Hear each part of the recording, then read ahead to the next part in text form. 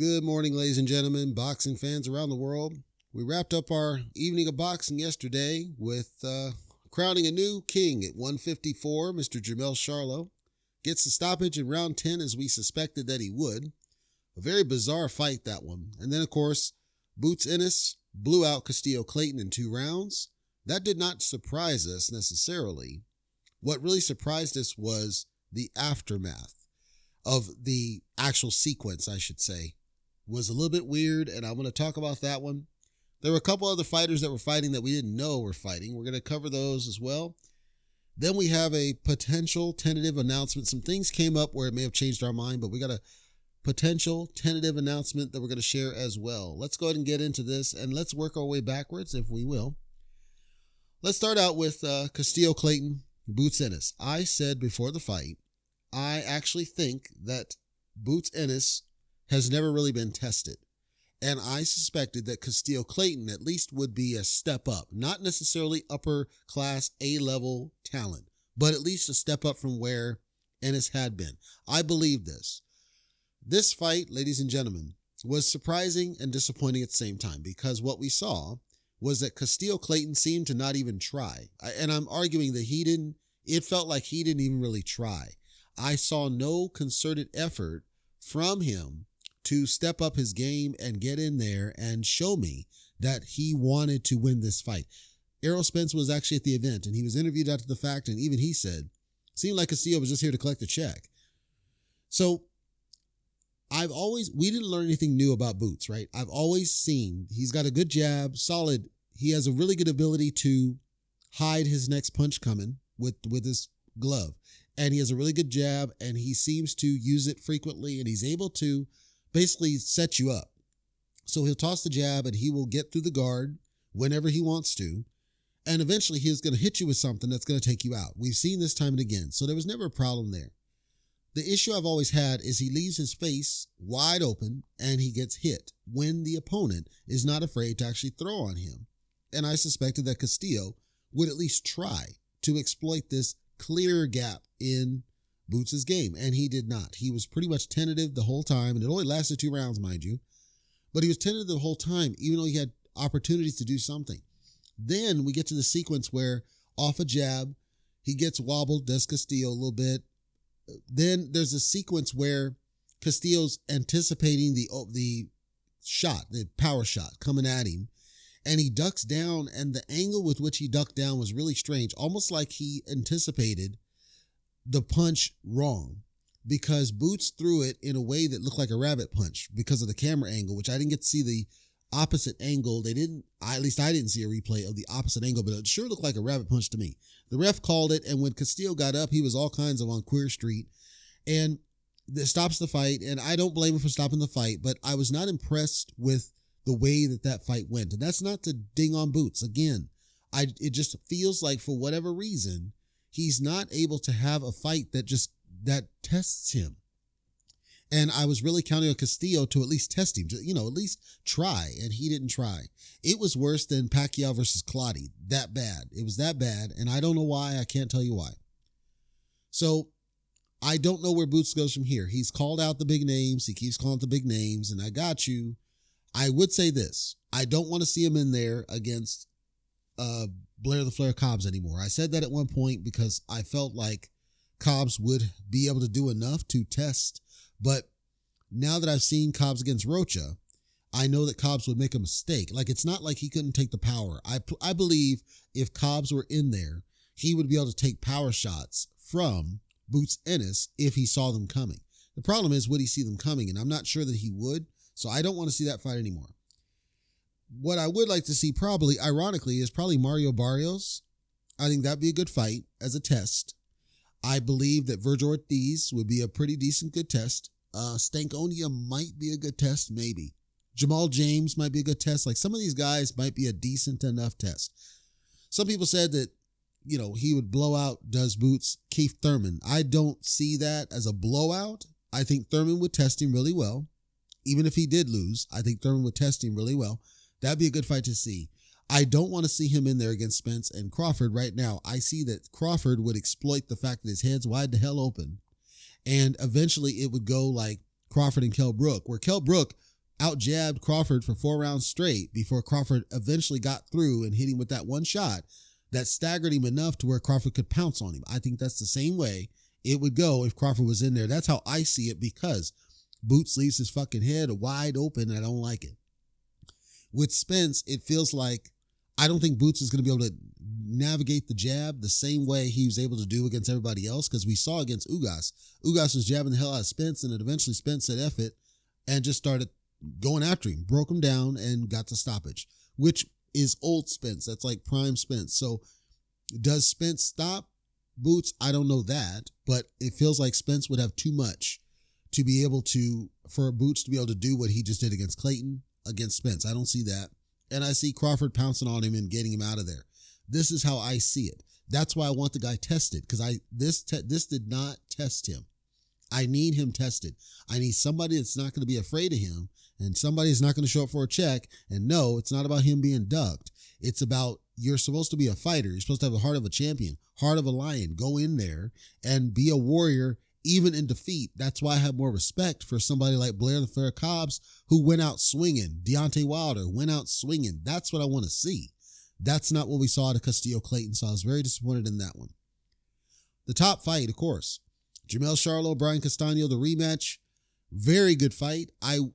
Some people call it a fight of the year candidate. Maybe. I didn't see that, but it was a very good fight for what it is. If you didn't get a chance to see it, I do recommend you check out a replay if you can, because, of course, this is a rematch. So the narrative was, will Charlo adjust his style? The first fight, Charlo basically got drawn into wars with Castano, which favored Castano, which is what caused him to ultimately lose those. In this fight, he was boxing smart. Arguably, he was boxing the way Lara boxed Castano, except that Charlo had the killer instinct that Lara lacked. As a result, Charlo, in the ending sequence, which happened in round 10, and it was a bizarre sequence, so let's pivot to that.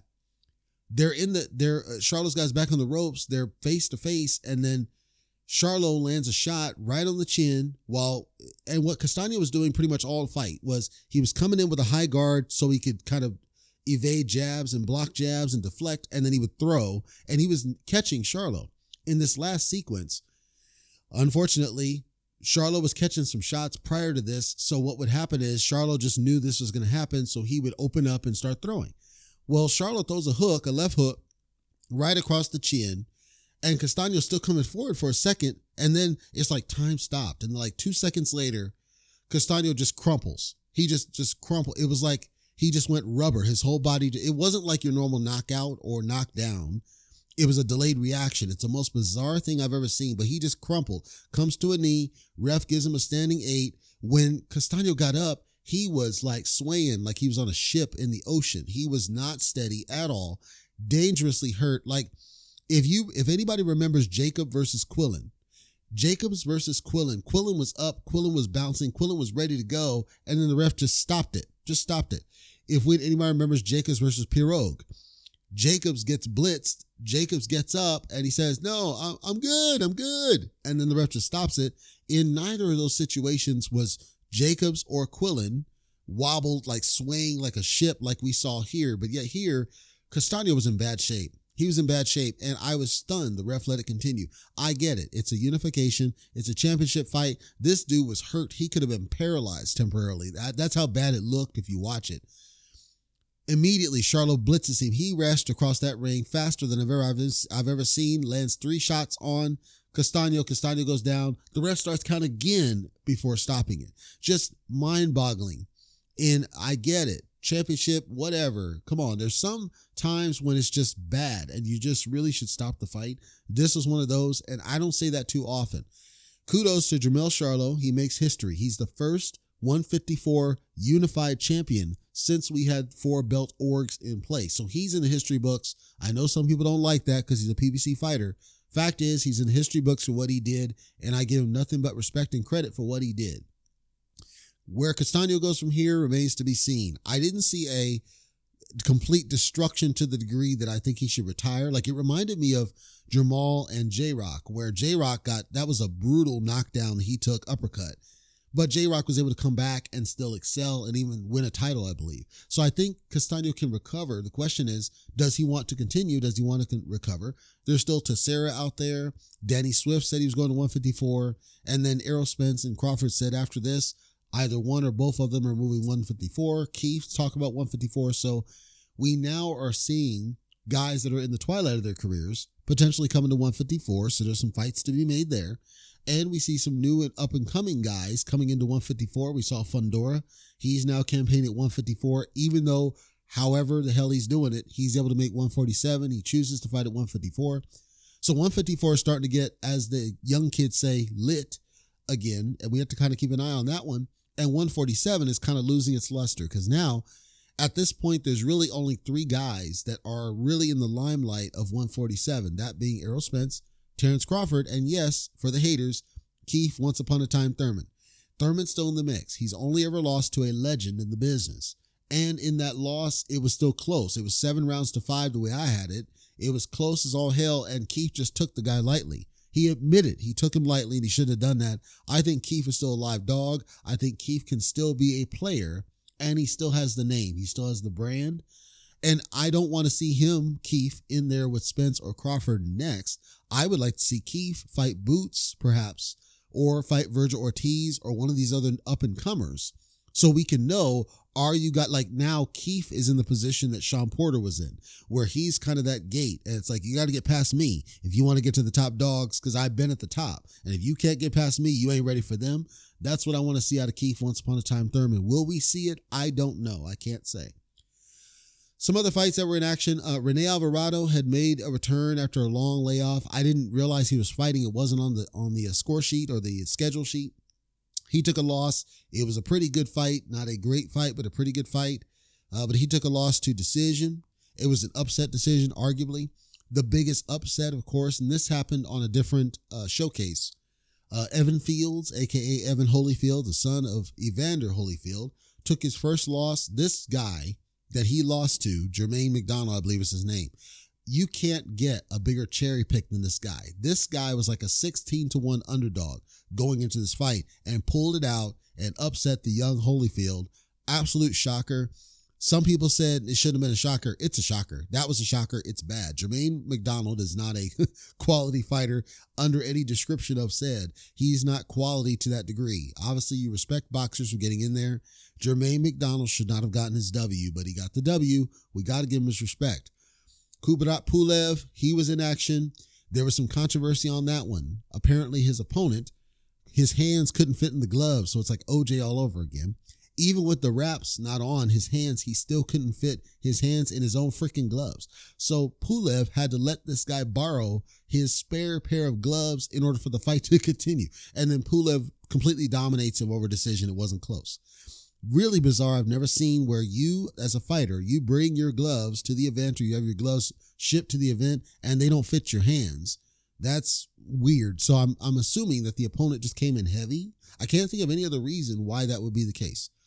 Sergey Kovalev made his return to boxing, debuting at the cruiserweight division for the first time. I believe that's the first time in his career he's at cruiserweight because he was at light heavyweight before.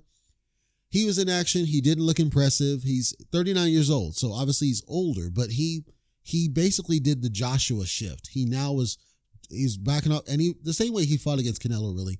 Backing off, fighting off a jab. It was really unexciting. There was no reason to see it. And he said, I'm older. It was a layoff. I got to get back into the groove, get back used to this. And he's had weight issues in the past. So I don't know why he bothered coming back. I understand the love of the game. I got it. But it was not good to see him in action. In any event, like I said, the Charlo Castaño fight was really good. And it made history. So I think it's worth the time. Jermell Charlo has stepped out of the shadow of his brother. He is arguably the better of the two brothers. I'll say that. I don't care. I don't care if Jermall was right in front of me. I'd say him. Your brother is kicking it. You're not, dude. Because Jermall is sitting on the WBC and he's not taking any risks. He's just calling out Canelo for a payday. Whereas Jermell is going after the smoke. If he loses, he's doing a rematch right away. He's going after titles. He's unifying, and now he's made history at 154 when nobody else had been able to do that, including Erislandy Lara, who at one point was like the best fighter in that freaking division. So no, I got major respect. Jermell Charlo has now elevated to one of my favorite boxers in the current era. And he's probably going to be on Lifeblood because there's just something about, and I don't know why it is. I can't say why, but it seems like Jermell, he's hungrier. He's out there trying to, when they say Lions only, of the two of them, Jermell's the one doing it. Jermell's not. And I want Jermell to be inspired by Jermell because right now 160 is for the pickings for Jermell, except that you got Golovkin potentially in your way. Okay, get him out of your way. You said you wanted to fight him, so let's make that happen and show that you are like, if I was one of the twins, right? I'm going to be competitive with my brother. I'm going to do everything I can to surpass what they just did. So if I'm Jermell, I'm like, okay, I'm pissed off now. This dude just made history and I'm sleeping on mine. I got to step up and do something. And not seeing him do that is really disappointing. So I'm just calling for record right here, right now, like the song says, Jermell Charlo is now one of my favorite boxers of the current era because he's daring to be great. He is daring to actually make history as he just did. And it feels like he wants that smoke. And those are the ones that become my favorite boxers. Are the ones who are really trying to do that. Obviously, politics plays a part, but apparently not too much because Jermell got it done. So we can't use that as an excuse anymore, in my opinion. So we got to see what happens next here. The last bits of boxing that's going to happen in May aren't really that exciting. There's some fights, and I'm going to cover them next weekend, but they're not really that exciting, not really that compelling. However, June is stacked. June is stacked to the gills, and I'm going to be very excited to see what's happening there. And then a couple of notes. We've got now the Combat Talk Radio is on main podcast. It's on iTunes, Spotify, and Spotify. I believe we've got a lot more listeners coming from the Spotify side. And apparently they were craving some boxing podcasts. So I welcome you to what we're doing. And hopefully this is enjoyable. CombatTalkRadio.net is our site. If you want to learn a little bit more about where we came from, this started as a YouTube podcast. And that's part of my announcement that I'll get into here. For the YouTube listeners, if there are any, we've decided right now, we've made a decision that we're going to start weaning off of YouTube-based uploads. What that means is that we're going to be podcast only again, the way we started. So we'll upload to the podcast every week. We'll still be doing recordings every week. We'll still do the Lifeblood of Boxing and everything else. But for right now, we're going to hold off on uploading to YouTube. And the reason is because YouTube uploads add an extra layer of effort. And we're seeing that the traffic is starting to dwindle a little bit on the YouTube side. Seems to have started when Lomachenko took a loss, because that's of everything we've ever uploaded in all of CTR. I'm talking all of our podcasts. The Lomachenko and Teofimo coverage that we did has more listens than anything else we've ever done times 2, and some cases times 10. So it feels like it's possibly Lomachenko fans that were the vast majority of the people left still following the sport, unless it's people that just follow the more, okay, this one's got like 50,000 subscribers, Boxing Voice, or this one over here is LDBC, and they go tribal kind of coverage, and they just go to those. That's fine. We don't want to be that. We're just a fan that like to cover this stuff, and we want to do our coverage for people that want to hear us. And from the numbers, just the stats, it looks like the podcast has people who want to hear what we're covering, and YouTube does not anymore, and that's okay. We're cool with that. So we're going to go where the people are that are listening and dedicate our time and energy into our podcast updates and uploads, including our weekly Masterpiece Boxing uploads and our monthly Lifeblood of Boxing series. And so back now to the podcast, folks. For those that are new, because pretty much everybody's new at this point, once a month we upload a Lifeblood of Boxing audio series that spotlights a boxer that we feel deserves that spotlight, talking about their career, talking about their rise, and celebrating them as the one that feels like they're trying to entertain the fans. Those are the ones that we spotlight in Lifeblood of Boxing. Like I said, Jermell Charlo is going to be in it, guaranteed at this point. I just can't tell you when, but I guarantee he's going to be in there. Our next Lifeblood of Boxing is due in June, because we just did Yuriorkis Gamboa in May. So June we'll have our next one. That's once a month that uploads. The weekly, which is every Friday, sometimes Saturday, sometimes Monday, but certainly every Friday, is our Masterpiece Boxing, where we talk about the boxing that's coming up this weekend. So here's the biggest fights we think are worth your time, and our analysis or our call, our prediction based on what we know of the fighters. Sometimes we don't know, but we'll give it a shot based on what we see and based on record and style and everything else. So we appreciate having you on board on the podcast side. Our job is to be consistent in our uploads. However, there are going to be times when we may skip an upload, like recently with the Canelo and Bivol. We did not upload the preview for Canelo Bivol, primarily because we felt more people would care about the outcome, and the numbers seem to bear that out. So we may switch it every now and then, but we will consistently upload you something once a week at minimum. That is my commitment. Switching back to the YouTube side now. If you are one who are hearing this right now and you're saying, no, I want to hear the coverage here on YouTube and I like it and we have interest in it, then I need your help because I got to hear from you. CombatTalkRadio.net. At the bottom, we have a comments feedback form. Fill the form out and let us know. That is what you want, is to have us upload to YouTube. If I don't hear from you guys telling me that that's what you want, I'm going to assume you don't want it. Also, I need you to spread the word. If there are other people who are boxing fans, send the CombatTalkRadio.net link to them. Send the YouTube channel link to them. Get them to join and subscribe. Let's get the view counts up for what we're doing and get more comments and feedback letting us know that they want it.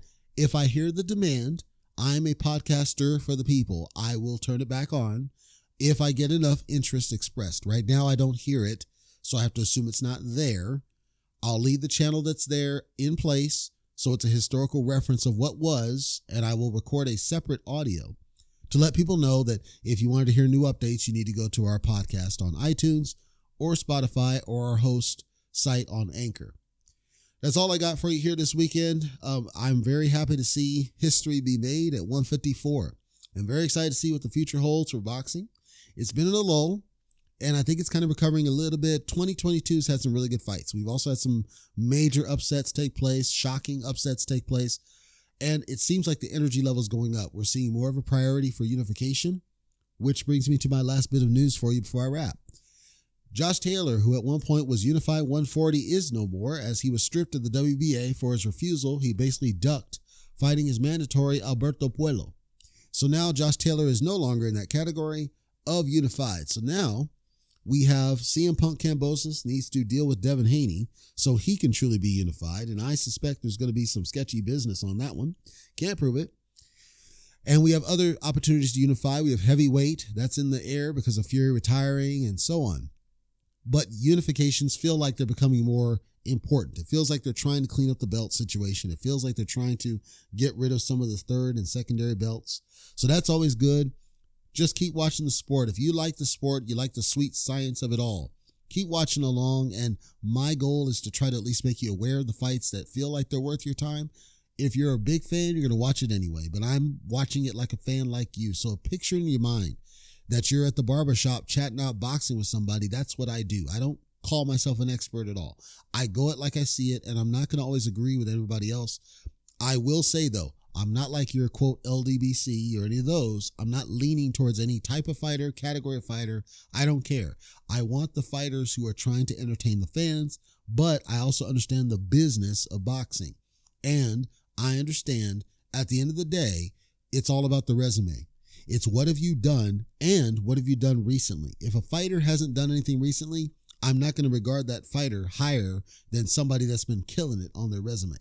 So when you listen to my coverage, you're going to hear me specifically call out if I think somebody's untested or their record's not that good. Even if I don't go off, quote, eye test. I don't do that. They can have all the style, grace, and fashion and flash that they want. I need resume. And I know that takes time to build it. But when you have certain guys over here that's got like 40-0, like Zurdo Ramirez, but he's really fought nobody, right? I don't care. I need you to step up and fight quality opposition. That's what I hope and expect from every fighter. And if I don't see it, I call it out like it is. That's what I think boxing fans should do. And a lot of them didn't. That's why I created the channel. So for now, I'll sign off. I will check in with you guys next week. Thank you for being a listener. I'm very excited for the future of boxing. I know we've had some down points and we're going to continue to have some down points, but we're seeing some up and coming guys that may help carry the sport forward. And it's our job to celebrate those guys, not the ones that have held the sport back. And I'm not talking Floyd Mayweather because he didn't hold it back. Arguably, he's half the reason it's still alive.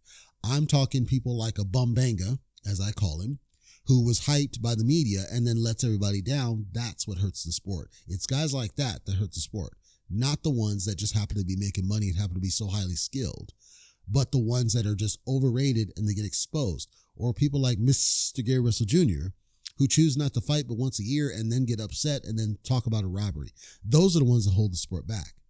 Those are the ones we want to call out, and we want to celebrate the ones who really are trying to entertain the fans and trying to make it a fight, because that's what it is. If you're making it a fight and you're actually making us feel your energy when you're in that ring, they're the ones that we as fans need to celebrate, not the ones who have been overhyped by the media to make us think that there's something that they're not. See you next week, guys.